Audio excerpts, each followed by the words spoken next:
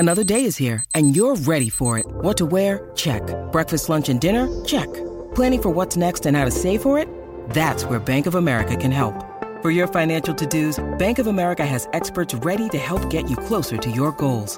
Get started at one of our local financial centers or 24/7 in our mobile banking app. Find a location near you at bankofamerica.com/talktous. What would you like the power to do? Mobile banking requires downloading the app and is only available for select devices. Message and data rates may apply. Bank of America N.A., member FDIC. Well, howdy there, Internet people. It's Bo again. So today we are going to talk about airdrops. Only today we're going to talk about them in a different way because it's no longer hypothetical. It does appear that the U.S. is going to begin doing that. So we are going to go through questions that have already come in, and then I'm going to anticipate a few questions that are likely to arrive and put out some information that I am certain is going to cause an issue at some point because it always does.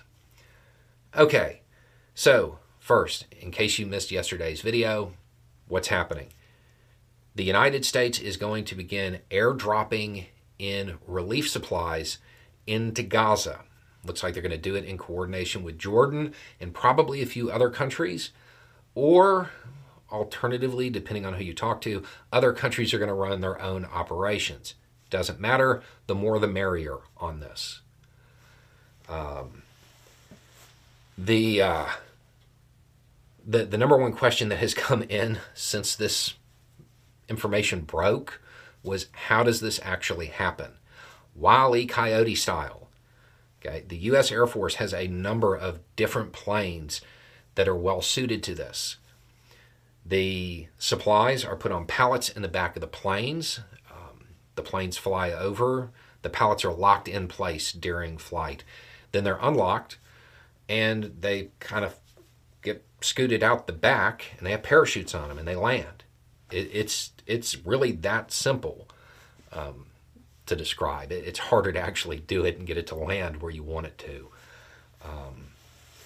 So that's what's going to happen. My understanding is, I guess they're going to use C-130s and C-17s to do this. That's the C-17s. That's a whole lot of food. That's a whole lot of stuff that is distributed with each one. Okay, where? My guess is along the West Coast, along the western side. Mainly because that area seems to have the best place to drop it and reduce the risk of something bad happening on the ground. Meaning the pallet doesn't land in somebody's living room, or it doesn't land on rubble and make it unsafe to get to, stuff like that. That would, to me, that seems like the most likely place. Other places that it could be done are not always. Think about places that have open fields. Sometimes a good place to do a drop like this is often cemeteries as well. Not ideal for other reasons, but it's safer for the living. Okay, so from there, what other things might they consider? Hopefully, the first day they do it, they inundate the area. Let's say it's the coast. They just inundate the coast. So there are so many pallets, there aren't a bunch of people trying to get stuff off of one pallet. That would reduce a lot of risk and reduce the level of anxiety overall. What are they going to be dropping? Initially, MREs, meals ready to eat, U.S. military rations. I know some people are already groaning, but let's be honest, they're perfect for this. They're easy to distribute either individually or by the case. The case is the right size for one person to be able to move it. They contain everything you need for that meal, to include the means to cook it. You need water. Something that always comes up when MREs are distributed outside of people who are familiar with them. The date on the side of the case is not an expiration date. It is an inspection date. Two very different things. If you see it being described as an expiration date in future social media posts, correct that information. The worst thing in the world would be for there to be food there and people be afraid to eat it. Those are inspection dates. I have personally eaten many a meal well beyond the date on that box. If an MRE is bad, generally speaking, you're going to know when you open it.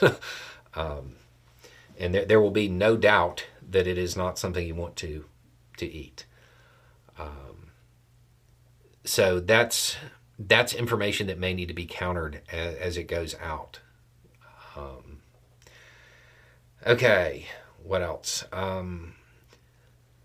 We talked in the comments section, a few of us talked about a waterborne operation and bringing in supplies that way. It could actually be done much faster and much more efficiently that way. We were talking about how there were downsides to it in the way people would complain about boots on the ground, so on and so forth. Didn't really think it was likely. Apparently, Biden is considering doing that as well. And according to reporting, the Israeli government is, quote, very receptive to that plan, which is surprising to me. There are risks with that as well, but a whole lot more could be done faster that way, even though there is a slightly elevated risk to the people providing the relief.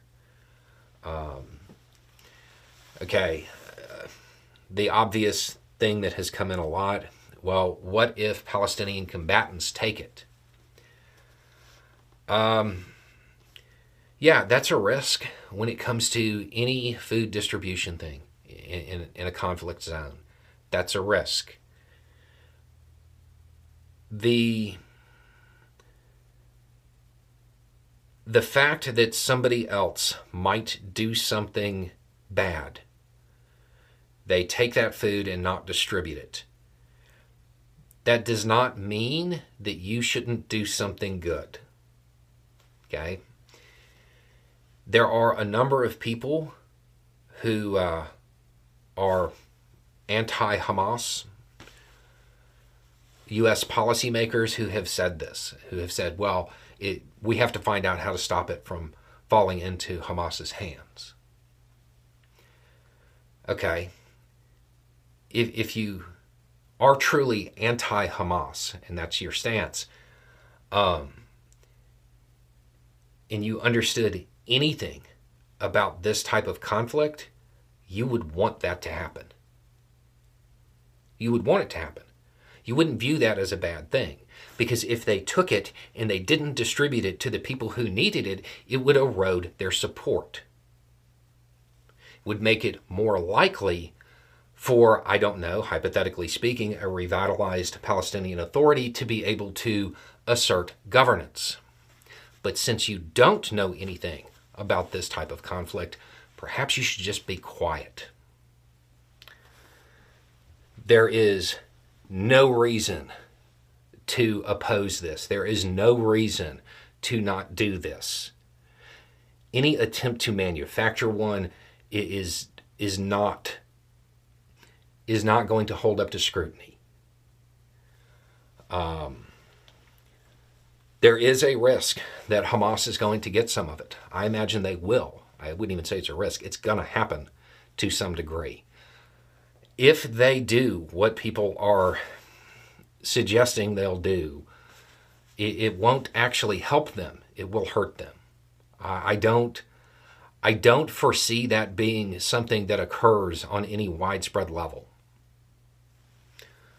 They may take it and then distribute it themselves to get the PR points for it, because they do understand this type of conflict.